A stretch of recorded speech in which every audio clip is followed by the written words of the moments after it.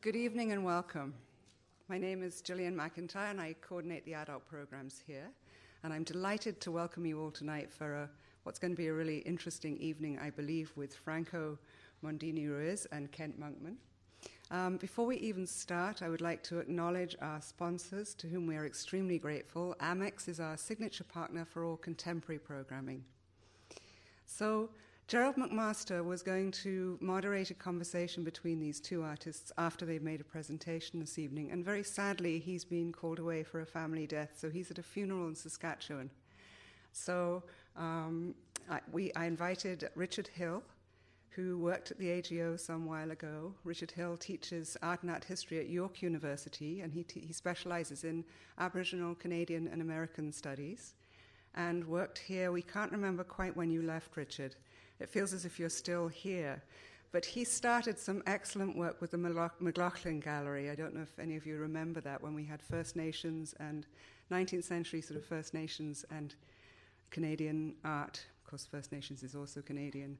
And I'm glad to say that the work is continuing here, Richard. So both of these artists are going to first present. Kent will present first, and then Franco, and then all three will come on stage and we'll have a conversation, and then we'll open it up to what I know are going to be many conversations.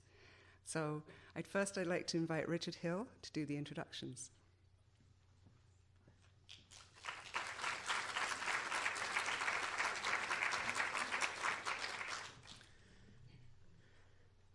I'm extremely aware of the fact that my role here is as not Gerald. I certainly send, I'm sure all of us do, our good wishes to him at this time. And I'm proceeding, I suppose, a little bit in the spirit of trying to carry over a few of the things that he wanted to say. So we talked a little bit or exchanged emails, so I have a bit of a sense of some of the questions he wanted to ask, but obviously I can't give the kind of introduction that would be as related to the current exhibition, but I'll bring some other things to the table, I hope. Mostly I'm frankly just very glad to have the opportunity to be here. I'm a little disappointed that I'm not able to be in the audience and listen to what Gerald might say, but on the other hand, I got in for free, so. Anyway, I want to introduce two artists who I think are extremely important artists who do work that really challenges a lot of our ideas, a lot of accepted wisdom, I suppose, around the questions of Indigenous identity. Kent Monkman and Franco Mondini Ruiz. I'm going to read, this is Gerald's introduction, so I'm just trying to channel as much Geraldness as I can. I'm not a worthy substitute necessarily, but bear with me. Franco Mondini Ruiz was born in San Antonio, Texas, and currently lives in Houston. Having earned a bachelor's degree in English and a Juris Doctorate, I hope I pronounced that right, probably not, from St. Mary's University in San Antonio, Texas, he gave up his legal practice to focus on art in 1995. Franco participated in the 2000 Whitney Biennale and has received awards including a Pollock Krasner Foundation grant in 2000 and a Penny McCall Foundation Fellowship in 2002. His work has been exhibited at the San Francisco Museum of Modern Art, the Museum of Contemporary Art in San Diego, and El Museo del Barrio in New York. In 2002, he participated in the exhibition Ultra Baroque, Aspects of Post-Latin American Art, that came to the Art Gallery of Ontario, which was the chance that I had to meet him for the first time. And it was a pleasure, and it's a pleasure again. There's going to be no shortage of personality on stage today once I move to the background a little bit. So carrying on with Gerald's words, well known for his over-the-top sculptural vignettes and multitude of paintings, small and large, the Tejano, which is Spanish for Texan. Gerald tells me, Tex-Mex. Artist Franco infuses his performances, installations, and paintings with an ecstatic sense of self-definition, which you're going to witness, I'm sure. His hybrid objects and genre-bending installations reflect his own heritage and the shifting cultural tone of the United States. Mondini Ruiz is known for culling used or neglected kitsch ceramic objects from local antique stores and recombining them into newly minted objects, rich with sly cultural commentary. A true nonstop feast of visual and conceptual delights will await the visitor to Mondini Ruiz's exhibit, Art Buffet. It can consist of a collection of new sculptures, porcelain's art world piñatas, and paintings in all sizes. He will offer an ever-changing array of art goodies, ranging in price from $10 to $10,000, ensuring no one goes away hungry.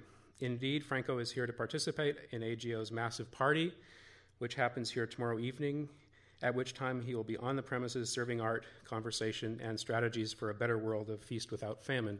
That's certainly something to look forward to. Now I'd like to introduce Kent Monkman. Kent Monkman was born in St. Mary's, Ontario, but grew up in Winnipeg. He is an artist of English-Irish descent and of Swampy Cree ancestry from the Fisher River Band in southern Manitoba. An artist who works with a variety of media, including painting, film, and video, performance, and installation. His most recent solo exhibition, Triumph of Mischief, or Mischief, at the Art Gallery of Hamilton, is currently on tour throughout Canada. He has participated in various international group exhibitions, including We Come in Peace, Histories of the Americas at the Musée d'Art Contemporain de Montreal, and the American West at Compton Verney in Warwickshire, England, which I had the pleasure of being a co-curator of. Monkman has created site-specific performances at the McMichael Canadian Art Collection and at Compton Verney, UK, and has also made Super 8mm versions of these performances that he calls colonial art space interventions. His award-winning short film and video works, such as the shooting of Geronimo, have been screened at various national and international festivals, including Imaginative, Sundance, Berlin, and the Toronto International Festival. His work is represented in the collections of the National Gallery of Canada, the Montreal Museum of Fine Arts, Museum London, Mackenzie Art Gallery, and most recently and quite visibly the Art Gallery of Ontario, of course. I should just say one thing, too, about my own experience in watching Kent's art develop. It doesn't really, this starts to sound like something you might say about someone you're proud of and you've watched them develop. It sounds almost patronizing maybe, but I really do remember not that long ago going to Kent's studio and watching him start these little tiny landscapes that he was working on.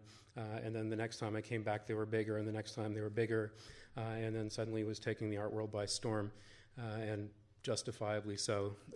And so it's really terrific to have been able to watch that, and I'm really excited to be able to participate in this conversation with both of these artists. So with that said, is it Kent who starts? So we'll start with Kent, and then Franco, and then we'll get together and we'll have a bit of a chat between the three of us, and fairly quickly, hopefully, move into a conversation with your participation as well. Thank you.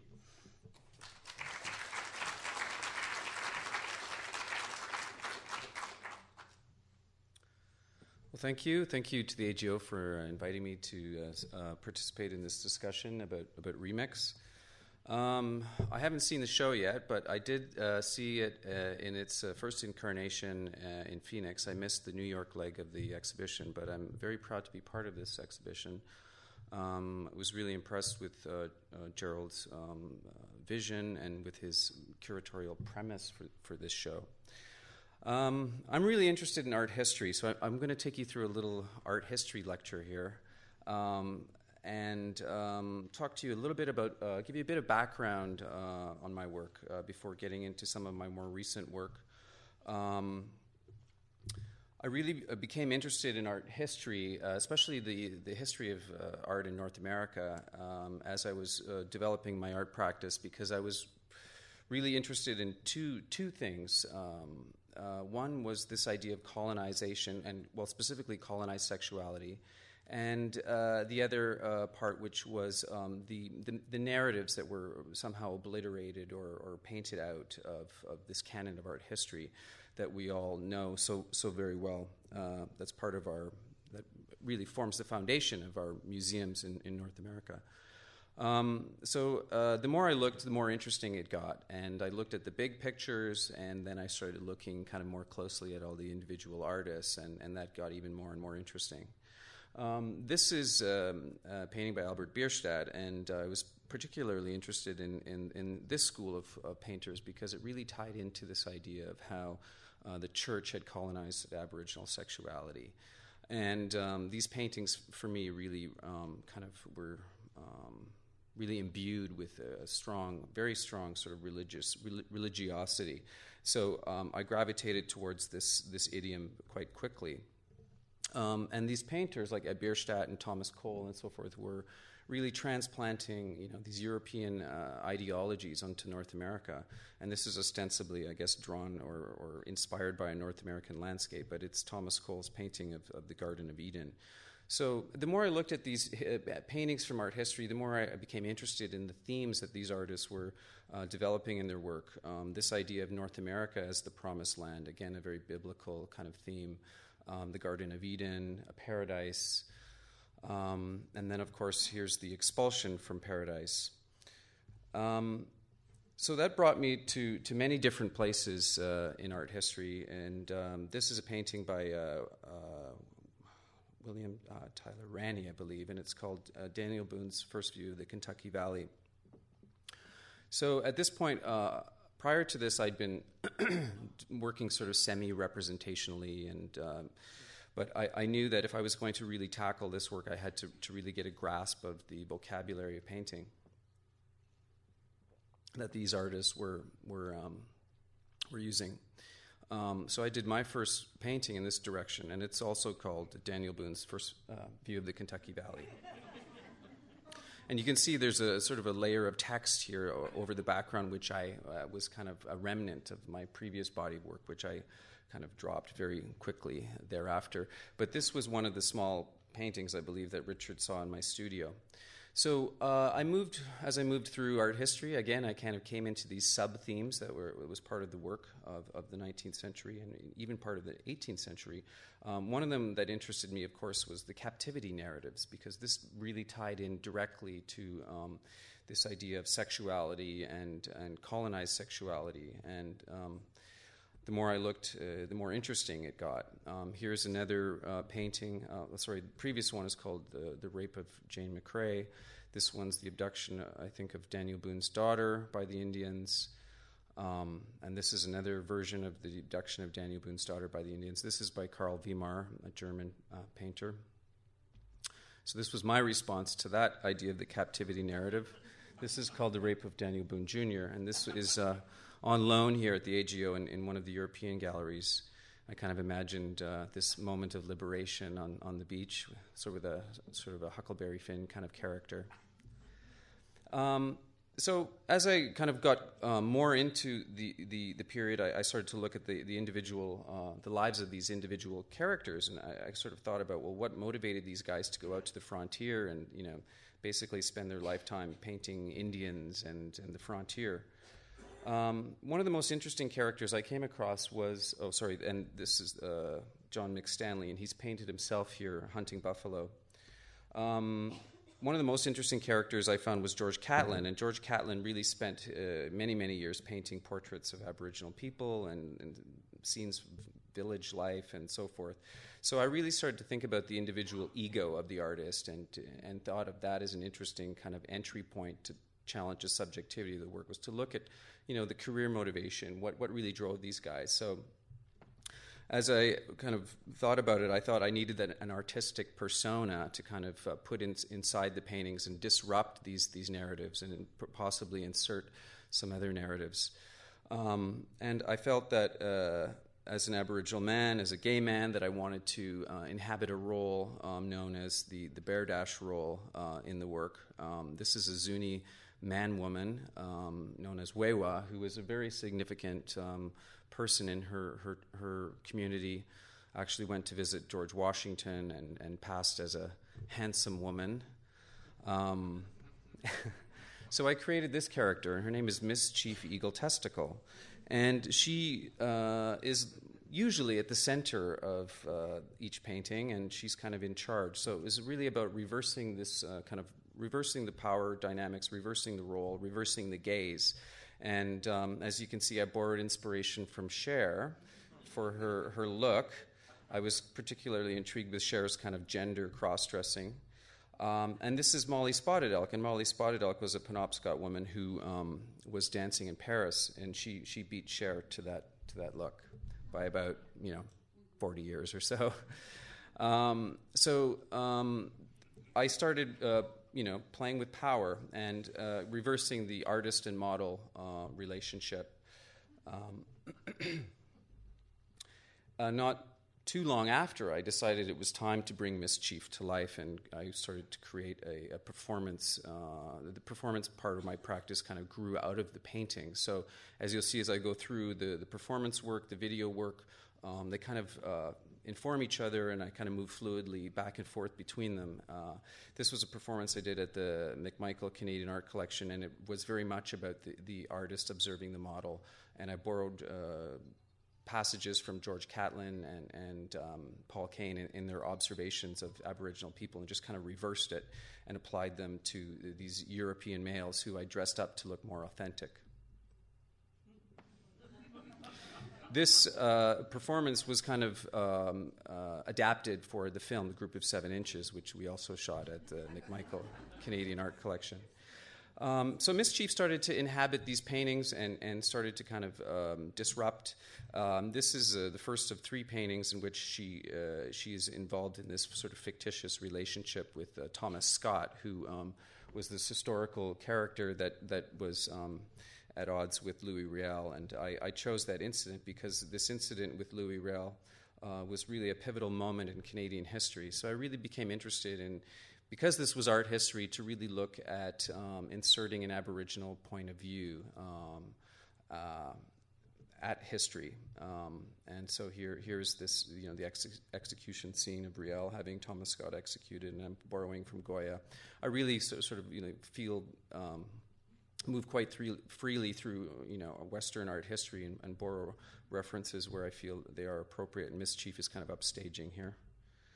I also wanted to kind of reverse this other theme that ran through this period of the 19th century, which was grief, this romantic grief that a lot of these artists had, that they were documenting a dying race, this idea that really drove them, that really dominated their work. So this is a scene of romantic grief where Mischief is grieving at the grave now of Thomas Scott, and then lo and behold, behind her comes this very strapping young Aboriginal priest.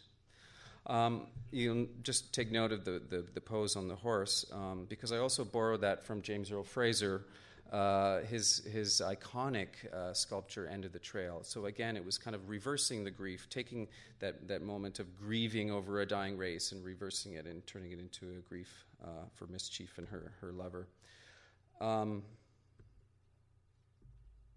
Oops, this one's out of order. We'll come back to that. But anyway, I kind of fused this. This is a study for one of the paintings that's in the Remix show, and it was really, again, kind of looking at that idea of this infatuation almost with Aboriginal people as being kind of somehow irrelevant or something, a relic of the past. And of course, it borrowed from the Jerome's Pygmalion. This is a study for the Trappers. It's called The Trapper's Bride, and there's the large version of this in the Remix exhibition. But it's also based on a painting from the 19th century, which is this one, in which the young Aboriginal woman is kind of being offered as a bride. So to me, again, this kind of tied into this intersection of sexuality and colonization, and how this kind of fluid space. This is a painting by George Catlin, and I've found inspiration in this piece for a number of different works. It's the only painting that George Catlin made of the Berdache or the man-woman tradition, and in his journals he he talked about how it was one of the most disgusting things he'd ever seen, and how he wished for it to be extinguished forever. So that was something I found really particularly fascinating about George Catlin, is the contradictions in his own work, purporting to be this documentarian, saving this race from being wiped out forever, and preserving their images, and at the same time, kind of when he came across things that sort of displeased him or didn't fit his own social mores, he would talk about how he wished for it to be extinguished. This is a painting called The Triumph of Mischief, and it's a rather large painting, and again, it was imagining this dance, or this ritual dance, honor dance to the Bear Dash, and I cast Mischief in this role. And there's lots going on in this painting, too much to kind of talk about in this 5 minutes I have left. But I also found inspiration for that painting for a performance that I did at the Royal Ontario Museum, in which it was, I guess, a seance per se, and I had conversations with Delacroix and Catlin and Paul Kane, and Mischief kind of called them up and had conversations with them, and they all responded to her in their own words, so directly out of their journals. And at the very end, I kind of took George Catlin to task about his own writing about how he wished for this dance to the Bear Dash to be extinguished. And then Mischief sort of revives it, and the music starts playing, and these young Aboriginal dancers kind of jump out of the audience and tear off their shirts, and they start dancing. George Catlin and Paul Kane, this is a painting of George Catlin, they really despised Aboriginal people if they showed any sort of influence of European culture. And this was one of the things I think that really kind of ties in nicely to the Remix exhibition, is that the fact that there was right from the moment of contact, there was this fluid space between cultures, and often it could have been as superficial as fashion and trading off of fashion, and that's something that comes up in my work a lot. So that the dandy is this other character that has really sort of been figuring rather prominently in my work as of late, because Catlin wrote 4 pages about these beautiful flamboyant men that he encountered in this Mandan village. Went to make a portrait of one of them, and then because this young beautiful man didn't have rank, it disturbed the warriors and the chiefs, and he was forbidden to actually make the painting. But he spent 4 pages talking about, these dandies and how they would spend their day basically at leisure. They would watch men play sports. They didn't go hunting. They didn't go to war. But they made the most spectacular outfits out of little animals that they could catch with their own hands, like bunny rabbits and squirrels and things. So I thought that dandy was really an interesting character who could kind of stand in as this persona for kind of ambiguous sexuality, perhaps, especially with the way Catlin described them, but also because they were the fashion-forward gentlemen of the tribe. And they were also this missing, the deliberately unpainted or obliterated character. They could stand in for these other missing narratives. So I created this series of ghost-like dandy drawings where I imagine what these dandies might look like with their incorporation of European elements, whether they were top hats or boots or that sort of thing. Because Catlin would never paint an Aboriginal person who showed any of that influence. In fact, I'm just going to go back. I'm going to go back to this guy. And he made this painting into kind of a moral lesson about how this gentleman here, Pigeon's Egg, went to Washington and how he came back corrupted, and he put the alcohol in his pockets and so forth. So he really used him as a lesson in what not to do. But I came across this ledger drawing by some Kiowa men who were incarcerated during the Indian Wars, and you can see all the prominence of the parasol. So I started to imagine the dandy as always ever present with the parasol, because even though these were done in the same time period that Catlin or Kane were painting Aboriginal people, you would never see them paint an Aboriginal person with a parasol. So a lot of my dandies have parasols, and you can see in the ghosted image of the dandies in the background with parasols, usually just kind of observing, sort of imagining them trying to catch the attention of the artist. So I did some little sketches of what these dandies might look like. And then I did a number of these images where the dandies are actually in the landscape, and you can see the artist here hasn't included them in his painting. Or they're observing photographers, kind of choosing their own images or staging various shots, like kind of referring to Edward Curtis. The dandies, ever present, but not really being documented. Catlin also did these images of these lacrosse players, so I was interested in these male-male relationships, of course, and the warrior relationships. So I again looked at art history. This one was by Jean Brock. It's Apollo and Hyacinth. Tiepolo did a version of Apollo and Hyacinth where Apollo killed Hyacinth. I guess in the original it was a discus, but in this case he transposed it to tennis. So I transposed it to lacrosse. And then I sort of brought the two together. I brought the dandies and these sporting events, the real men of the tribe, where the dandies are observing men at war or men hunting, and so on and so forth. Here they're not present because they're not part of war. And here all of the men are kind of there's Aboriginal men and white men, and they're without their clothing. And this is from an Eakins, borrowed from an Eakins painting. This is just wrapping up. This is an image from a still from my most recent video work, which is called Dance to the Berdache. And again, it's borrowing inspiration from Catlin's painting, in which these four men are kind of in this ritual honor dance to the Berdache of the tribe. And so these are the four dancers kind of imagined with these elements that sort of are dandyish, the top hats and the parasol. And the choreographer is a friend of mine, Michael Greyeyes, who's Plains Cree, and he has a vast repertoire of ballet. He was in the National Ballet for a number of years, and modern and Aboriginal dance forms. This is just an installation shot of the installation, the projections on these different buffalo hides. And that just brings me to the piece here at the AGO, and this is again a painting where I kind of ending with this, because this is where I brought the Berdache role and the dandy role together in this one painting, and worked with a number of different influences here in the collection to create this piece. So I think I'll just leave it at there for now. Thank you.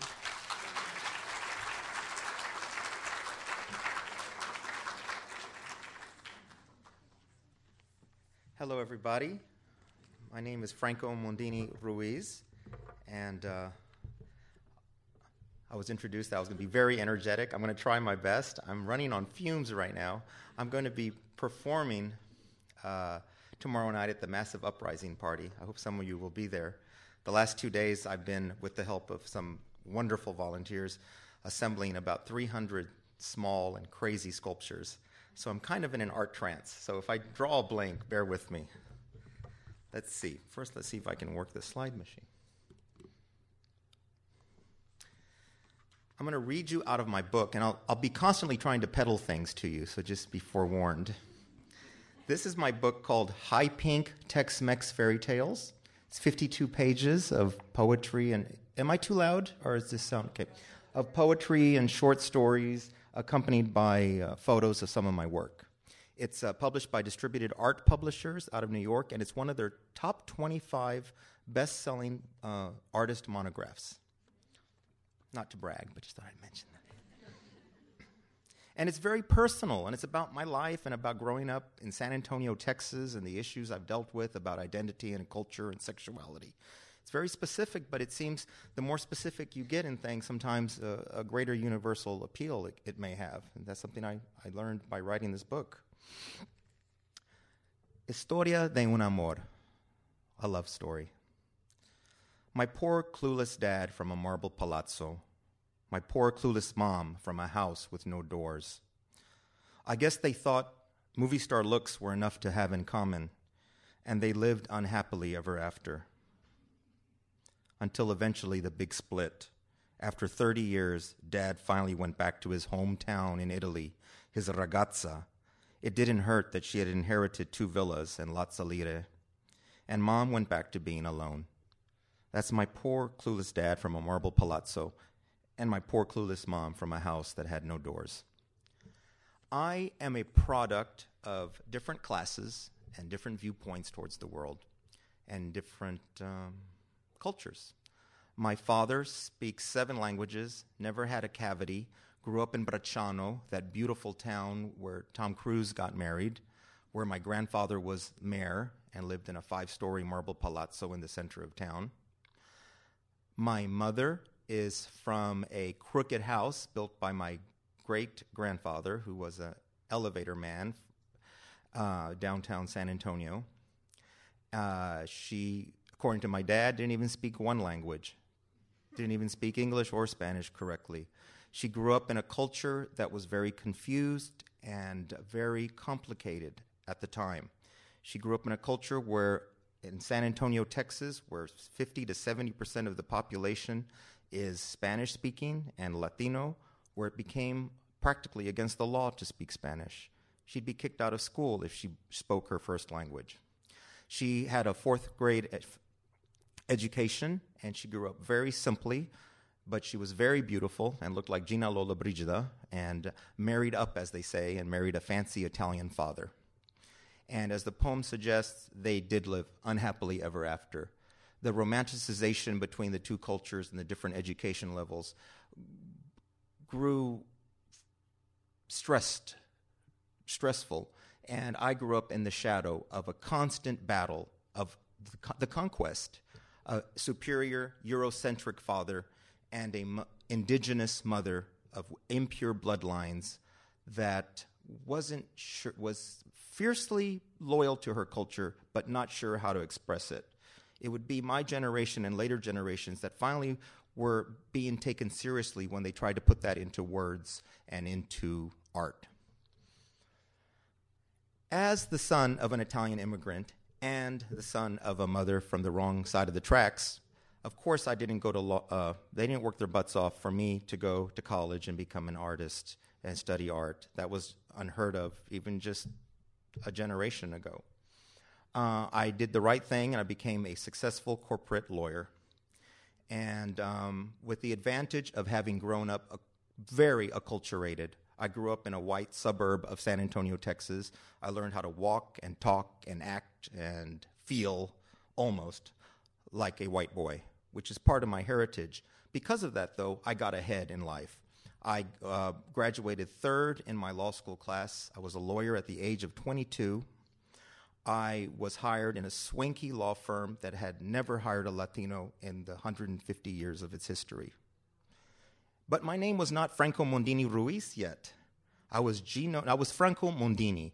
I was Italian. I wasn't quite a WASP. I wasn't quite even a white Catholic. I was an Italian Catholic, but I could get away with that in the societal pecking order at that time in fancy schmancy law firms. Things have changed completely for the better in the last 15 or 20 years. But I was at that tail end where it was still a city and a culture divided, where even the word Mexican wasn't used in polite company.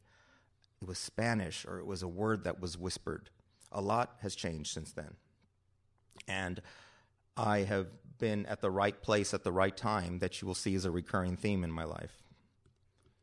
So, I don't like being a lawyer. I did it for 10 years, though, and it was great. I dressed up in Hugo Boss suits. The drag was great. I lived on the most expensive street in San Antonio.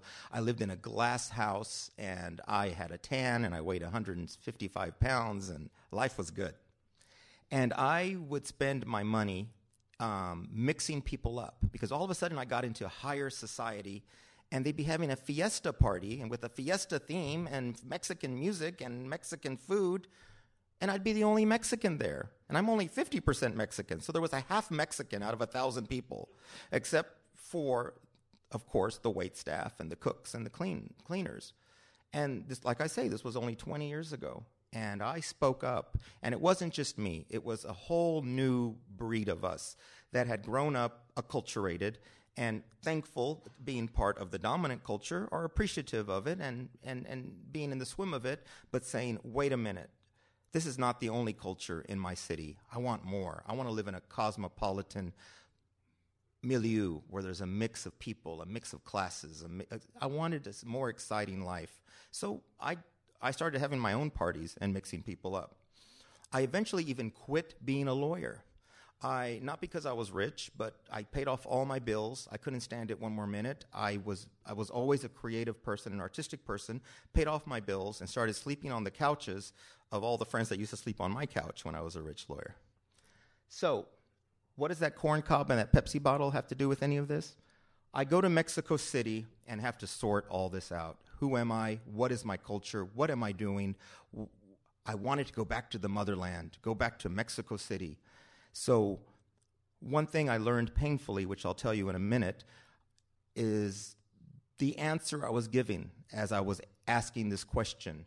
I was staying at the Plaza Santa Catarina with sophisticated friends of mine that loved Mexico. Some were Latino, some were white, Anglo, and they lived in a beautiful crumbling palace where only the American expats would live at that time.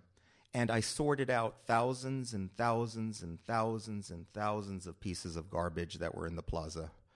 I don't know what that instinct was. It was part of what I was trying to sort out, the cultural mix. Look at this. Look at the mixture of pumpkin seeds and oranges and Pepsi Cola bottles and diapers. And it's a milieu, it's a mixture of cultures. And I kept going and going and going until 32,000 pieces of trash later, I was done, and I realized something. I was not a Mexican. I wasn't necessarily an American either, or maybe I was. I was a hybrid of culture, and I was a lucky generation of being a hybrid of culture where I had a voice that was being taken seriously. This was the beginning of art where I was expressing this hybridization, this remix, this postmodernity, postmodern way of looking at who we are. So, knowing I'm not a Mexican, because I'd go to the fancy parties there, and guess what? There were no Mexicans at the parties again. It'd be very, very racially divided. So what I did, when I got back home, I discovered, with the last money I had, an old Botanica. A Botanica is a store that sells medicines and potions and religious statues, and it was on its last legs, and it had gorgeous, gorgeous inventory from the 1920s through the 1990s. And with the last of my money, I took over this place, added contemporary art, added all the beautiful, beautiful, beautiful things that I'd collected. I even put my shoes in there and my colognes, and just everything I had, I purged in this store. And overnight, it became the place. And the Joffrey Ballet, if they were visiting town, would have a party there. All the rich people would shop there. The Mexican grandmothers would still come. Gangsters would come to buy dresses for their girlfriends. Society ladies would drop off a box of Chanel dresses that I would sell for $20. I had a pocket full of money this big, and I would spend it on more and more and more parties, living like there was no tomorrow and mixing everybody up with alcohol and sales and peddling. I used peddling as a way of creating an equality amongst people where they were all just shopping together. So I'd have the richest lady in town next to a Mexican grandmother, next to a drag queen looking for a love potion, next to a priest buying some Spanish colonial candlesticks. I had a very, very good time. My friend Alejandro Diaz, as we Latinos were getting more of a voice, was accepted to Bard Center for Curatorial Studies. He wrote his master's thesis on what I had done at this Botanica. His thesis was called Gorgeous Politics, the Art and Life of Franco Mondini Ruiz. And I owe him a lot because that got me out of San Antonio. I didn't want to leave necessarily, but I did the show at Bard, and it turned out, this was a show I did at Art Pace. Linda Pace, who was our big patron of San Antonio, pumped millions and millions and millions of dollars into San Antonio and changed a lot of our lives. She brought people from outside that took what we were doing seriously. When I would call that Botanica an art piece, a social installation, the people, although many of them were even my friends, would laugh at me, would say it was ridiculous that I was putting on airs, that was an art piece, that was something to be taken seriously. But Linda Pace brought in curators from around the world that saw what we were doing and the energy and the message that was going into it. And it led to my first residency at Art Pace, where I made a super duper sleek version of a Mexican Botanica meets Prada boutique. And everything was for sale from 10 cents to $10,000. And that floor was a bitch to keep clean. Then I go to Bard, and I'm always at the right place at the right time, and I borrow hundreds of objects from all of my friends, this mix, that's cultural mix that I'm talking about. I ship them all to to Bard, Annandale on Hudson, and put them in this beautiful grid. I was, once again, it was like the Forrest Gump movie. I was always at the right place at the right time.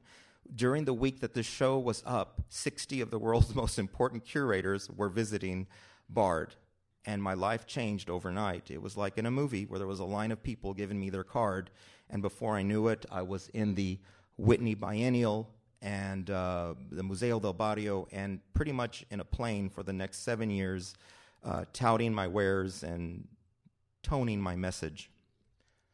And part of the message comes not only from my artistic, privileged father, and I don't mean this weepy, I mean this with conviction, and it was a hard thing to come to terms with, but a lot of it comes to an unspoken sophistication and artistry that my mother's indigenous culture had. My mother didn't even believe she was an artist until she finally saw a quote of me saying that in the local newspaper. But I want to read a little bit about my mom. The Keeper of Cakes. You'll see that my work has a lot of pastries and cakes in it, which also reminds me of the sale I'm going to be doing as I spoke earlier. My mother's house is where cakes go to die. She sneaks them home in her purse and allows the refrigerated newcomers to lie in state in their styrofoam sarcophagi and shrouds of tin foil, amongst the curdling milk and the bags of liquefied spinach she hoards. She lovingly tends to cupcakes that we are not allowed to touch until they self-implode after 6 or 7 years. And her china closet, it is a reliquary of sugar doves, long divorced, and birthday cake flowers, now with grandchildren of their own. As a child, I longed for a house like my friend Dean Lammert's, one with only a clean clipper ship on the fireplace mantel. If you like the Lammert's house so much, why don't you go live with them? The Keeper of Cakes would taunt, stung by my dismissal of her handiwork, her incorruptibles, her jewels. But I know deep down that I could never leave a house where cakes go to die and where donuts drop by just to sit and think.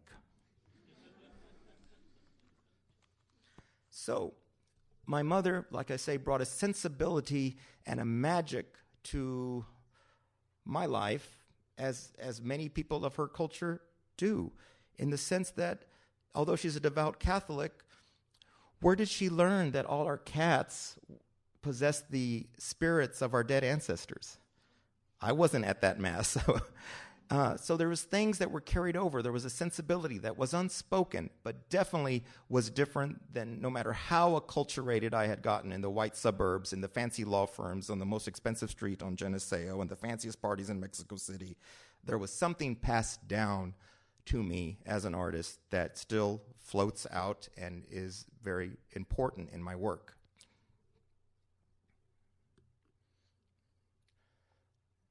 Oh, this is very similar to that sale I'm going to have tomorrow night. I may not have mentioned. This is similar to what I've been doing at the Whitney Biennial. Speaking of cakes, though, the model I've been using is, it pained me that I did not want art to be something elite. I don't mind being friends with the elite. I don't mind being helped by them. But I wanted an art form that was accessible to all types of people, because I was in between many worlds of the haves and the have-nots. And it was just, there was a whole generation of us that were cultural and societal mediators. And the last thing I wanted to do was just jump ship completely. And maybe some people thought I was a Malinche or a traitor because I wanted to still belong to both worlds. Malinche was the Indian princess that had became Cortez's courtesan. She was a mediator between the European world and the Indian world. So that is kind of a shaky role that a lot of my generation of artists had played, especially in the art world, belonging to many different worlds at the same time. But I follow a format of the Mexican bakery. When you go into a Mexican bakery, everything is dizzyingly beautiful, and everybody, no matter of what class, can get all they want for the most part. And rich or poor, you can only put so much on that tray, and it's enough for everybody. And that is kind of the model I want to follow as a visual artist. So far, it's been good, but it's still a shaky battle all the time. These are just examples of my fortunate success, where I was starting to be flown all over the world and bringing this sensibility of making things affordable and magical. This is a show at Kiasma, at Ars 01 in Kiasma, which is the main gallery in Finland. I had local glass blowers make beer bottles into delicate vases. I even got a gig in Toronto. So this is a show I did. This is a cousin of the piece that I would have done at the AGO, called High Yellow. High yellow means, is usually a word used in black culture where you're light-skinned enough or white acting enough to pass as white. And I use that as a metaphor because being a gay person or being a Mexican American, I often passed as straight in my earlier days, and I passed as white in my earlier days. So I'm very sensitive to this whole notion of passing and the advantages it gave me, but also the conflict that it brought to me. But all ended very happily, as this slide shows. This is me, 7 years younger, with a pretty girl. Where is she today? Who knows? Anyone know that girl? She's a Toronto girl. And she was my assistant in selling the birthday cake slices that were part of my Toronto show. So I've been pretty much in a plane for years after that. I won the Rome Prize, lived in Rome, and lived 6 years in New York. And I've come full circle, and I now live in my Mexican-American great-grandmother's house in the Mexican barrio in San Antonio. And I have, everyone says, oh, it looks so authentic, but she did not have chandeliers in every room. Anyway, well, thank you very much, and that's it.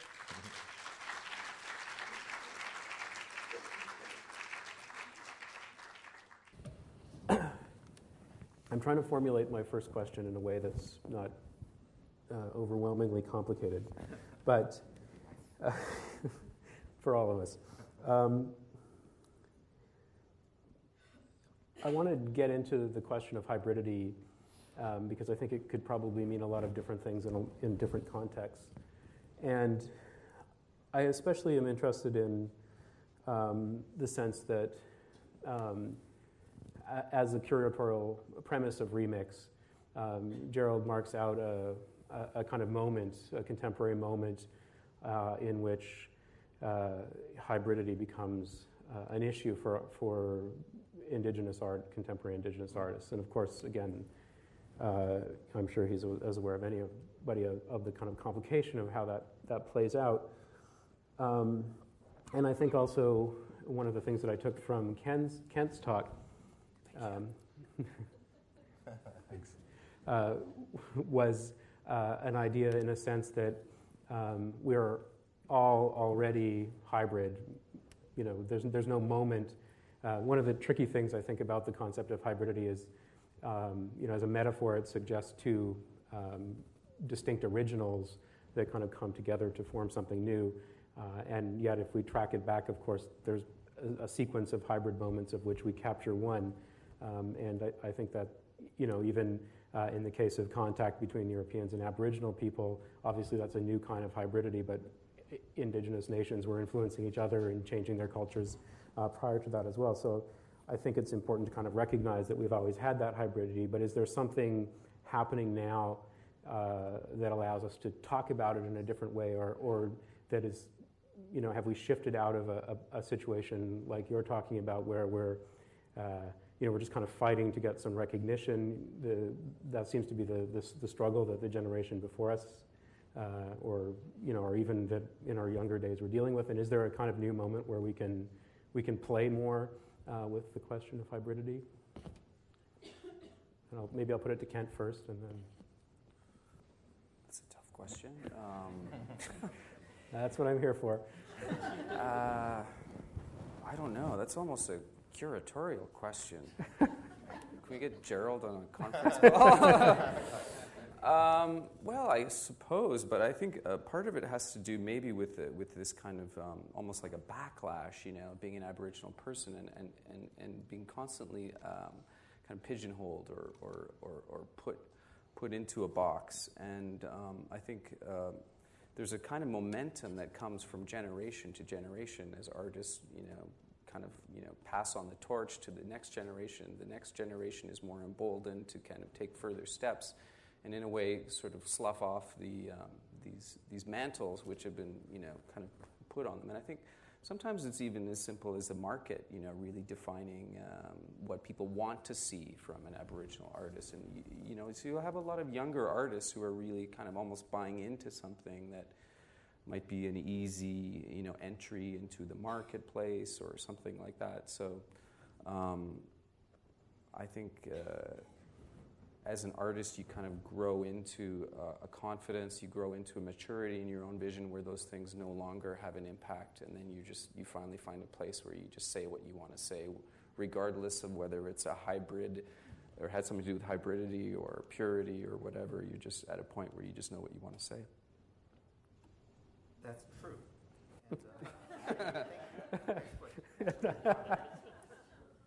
I guess because of my legal training, I became very pragmatic and reasonable, and I wanted to look at things in a rational, reasonable way. So I had a strategy. I think this whole notion of hybridity, this whole notion of now let's preserve things that are disappearing through mass acculturation, through, making culture so homogeneous, that I said, this is a waste. Why would in San Antonio would you not want 70% of a population that speaks a second language not to know that second language? Why would you try to outlaw that?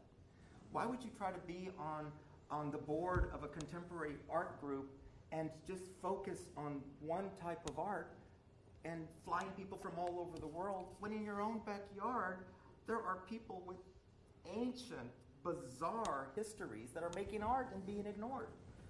Why would you want to have a party with a fiesta theme and flying all these people from Dallas and Houston and Austin and New York when you can invite all your Mexican friends and have a real fiesta party? To me, it was just being practical. Don't waste human resources. And all that we have in us coming from different cultures and different classes and different world experiences, those are valuable resources. And I went crazy that my neighborhood, that my friends, that my town, that my community, that my state was just overlooking resources that could just be picked up off the ground, and everybody would be richer because of that. And so I had a very strategic way of looking at hybridity. Like, listen to us. We really do have different ways of looking at things that might even be better. I think in a way you're raising a question about how that relationship then gets negotiated in the art world. And I think in a way you came to an issue which we now might think of as relational aesthetics, or we have kind of categories, but in a way these categories often get retroactively applied to something that you worked out in the logic of your own life and career. Of course. But does it ruin it to talk about the relationship of bartering in your work? Does it ruin the effect of bartering to talk about why that's important in your work? You mean bartering as far as over selling? Selling, yes. I don't barter, I okay, sell. sorry. What I meant to say was bargain, actually. Sorry. Right, bargain. I have a very bad business vocabulary. Yes, because kind of it was paying homage to a working class structure. That's where class politics comes into play. I wanted to make artistic statements with my own money. I didn't want anyone's crumbs. I didn't want the rich white aristocracy. I didn't want to be their pet Mexican artist. And with that, try to make a change. So I got my push cart, and I sold my donuts, and I made money, and I got the parties the way I wanted them to be. So it's societal, it's socioeconomic, and it is cultural politics. The only job that Mexican people could have in San Antonio were shelling pecans and making tacos. And all of those even got usurped in San Antonio culture. But I am very sensitive to even the economic strategies that are needed for me to be free to do what I want to say as an artist or as a cultural activist. I have a question for you, Kent, about the importance of painting as painting in your work. I remember back in the 80s, reading in the journal October when Hans Haacke had done a painting of Margaret Thatcher, I think it was, and everyone was so shocked about this return to painting that the only way they could talk about it was, as the kind of form of painting as a kind of found object, that he had taken a particular style of portrait painting and reproduced it, and that they couldn't deal with, they were so far into the death of painting that they couldn't deal with it as a painting. And in a certain sense, you're dealing with the history of painting in that way as found objects that you bring together. But I also get a sense that the painting itself is a really important process for you. And at the same time, I also realized just from kind of watching the way you work that you're not reproducing the historical techniques, in the way that those paintings might originally have been painted. But at the same time, you're giving a kind of convincing enough reproduction of them. So I'm curious to know what that process is like. And, we don't have to talk about it as an instance of hybridity or a kind of mimetic process, an imitative process of engaging with a lot of different histories. But I'm just curious about what that process of painting is like for you, on a technical level. Well, sure. Well, there's kind of 2 points here. One is the new medium now, which I've been painting with acrylic for a number of years, and I'm pretty convinced, having worked with acrylics now for a number of years, that had acrylics been around in the period of time of the old masters, they would be working with acrylics as well. It's kind of about adapting your skills to the current technology, and because really at the foundation of painting or drawing is just like what you do with your hand. And it's the other thing, of course, was just the fact that I really wanted to make a point of embracing a much wider vocabulary of painting, because I felt like the modernists had really deconstructed painting. And to me, that whole deconstruction, that whole sort of deliberate amnesia was really running concurrently with this modernity's disruption of indigenous cultures. Like somehow this willful amnesia was kind of obliterating languages, was obliterating cultures. So I felt that somehow embracing a vocabulary that was really pre-modern was going to somehow kind of underscore this idea of being comfortable with history, reflecting on history, being part of history, following a lineage from history without the disruptions or severances that kind of remove people from their own land, from their own languages. So in a way, it's kind of like this restorative, almost like therapeutic act of re-engaging with history and kind of reconnecting my own ties to histories. And was there something about the process of reproducing things in painting, doing that kind of imitation, that you feel like you learned something about those paintings that you might not have, through some other kind of engagement with them? Well, it's just like that's how painters have learned for many hundreds of years, is through the act of first through copying, and as you copy, you gain the skills, and you're kind of imprinting them in your hand and into your brain, and eventually you don't need to copy anymore. You start, creating your own compositions, and you've like sort of absorbed all of those things that you've been very methodically, observing. Franco, you've also moved into, I don't know, maybe you've done it before as well, but we were looking upstairs at some work that involves painting and which involves a kind of repertoire of historical techniques and references as well. Could you talk a little bit about what those references mean and how you bring them into play? Yes. Part of it, once again, is I don't want to dwell too much on economic strategies, but part of it was that when I make paintings, when I do sculptures, it's the donuts that I'm selling to do the other things that I want to do societally, the social sculpture. And I started although I'm untrained as a painter, definitely what I show in my paintings is it's an homage also to the sensibilities of my parents. My dad painted corny Roman landscapes, which I used to make fun of, and now I paint them for a living. And my mother, comes from a culture of the retablo and the ex votos and the primitive forms of painting. And just being an acculturated American or an acculturated contemporary person, I am sampling like a DJ, samples from different cultures, and that is part of this post hybridity that you start talking about. Then am I belong to everything and part of American mainstream culture, and I get all the advantages of that. But then I have to be careful not to be a hypocrite and say, oh, but I'm also a Latino and I'm part of this niche audience and all that. When it comes to paintings, I definitely have evolved past the issues of race and culture and class, and really starting getting more into just a non-culture-based issues of art and the commerce of art. And part of it is making a product, an art product, which is a painting which appeals to people at a very reasonable price and sells very easily. And that's not a commercial. Well, it could be. It sounds like one, which you'll see tomorrow night at the event. Yeah. But part of it is just creating a no-nonsense product that says, oh, my God, that's a great price. I'll take it.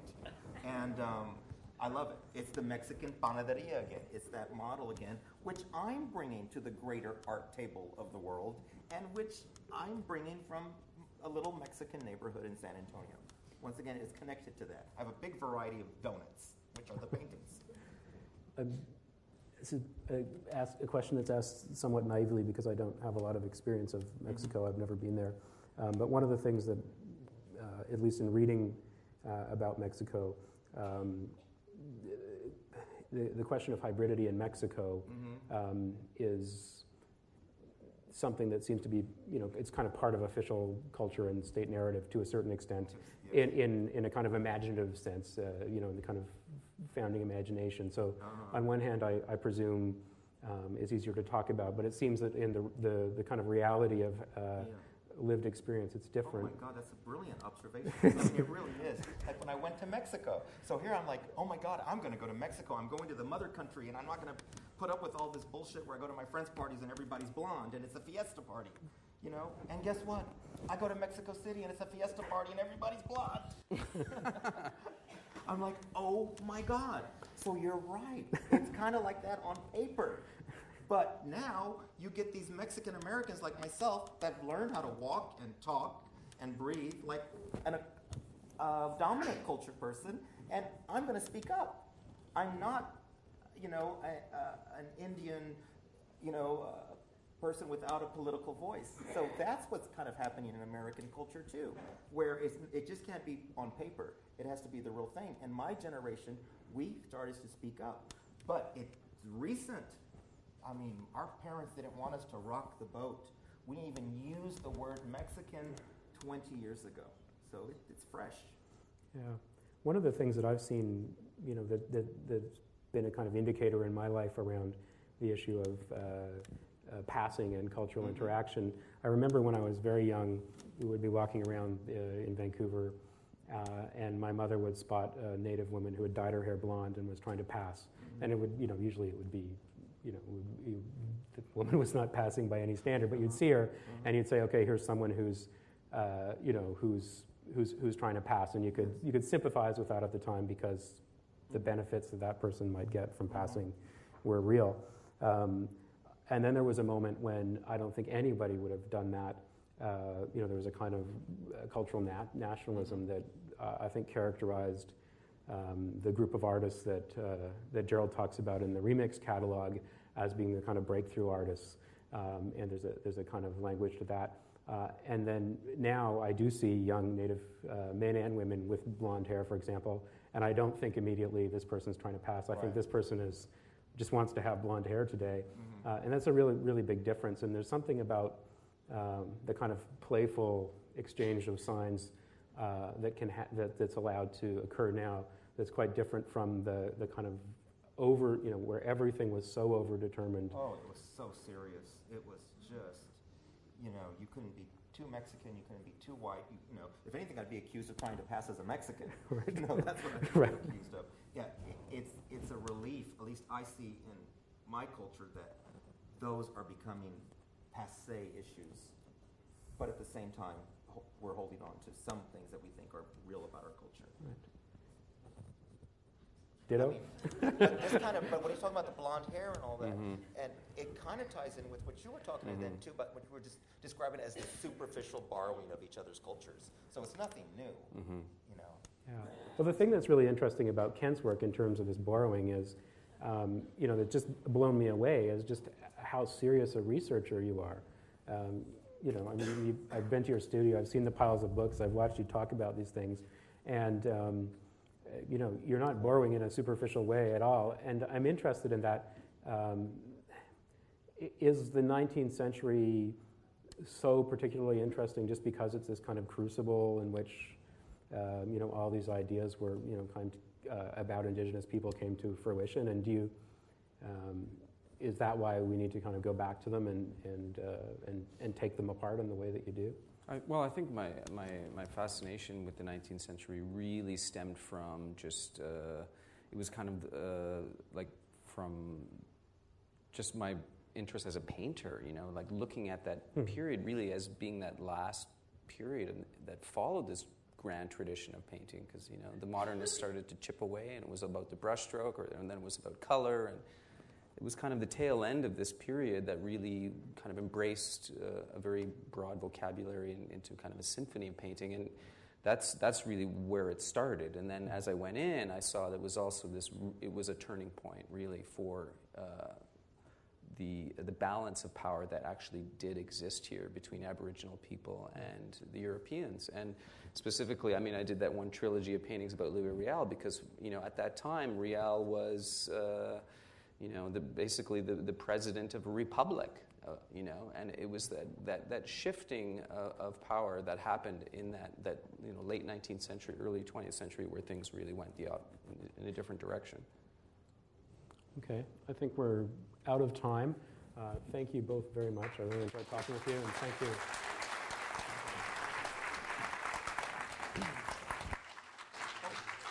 I just want to thank all three of you, and many of us remember Ultra Baroque, which had also a similar title. It was Aspects of Post-Latin American Art. Yes, and now this one is post-Latin. So I have things just quickly to say to all of you. I really liked your points about the hybrid nature of culture. This is not something new. This is perhaps more extreme. I had a very interesting conversation in front of somebody in the gallery the other day, in front of Ellen Atsui, who is a contemporary West African artist. And she was saying, well, why do you call him a contemporary African artist? It's not traditional African art. And I said, well, whose tradition? What are you talking about? What are the traditions? And of course, the African art we have up there is art that has evolved and evolved. So very interesting. I love the liveliness in both Ultra Baroque and this exhibition, which many of you probably haven't had a chance to see yet. It's a very affordable catalogue. Since, he's on only $24.95. Of course, with your members' discount, much less. But I love the liveliness, and I love the fact that you're dealing with really serious issues, but with fun and with humor and with something of a lightness of being at the same time. And Richard, thank you so much, and stop apologizing for me not being Gerald. You're an excellent Richard. I go through my whole life apologizing for that.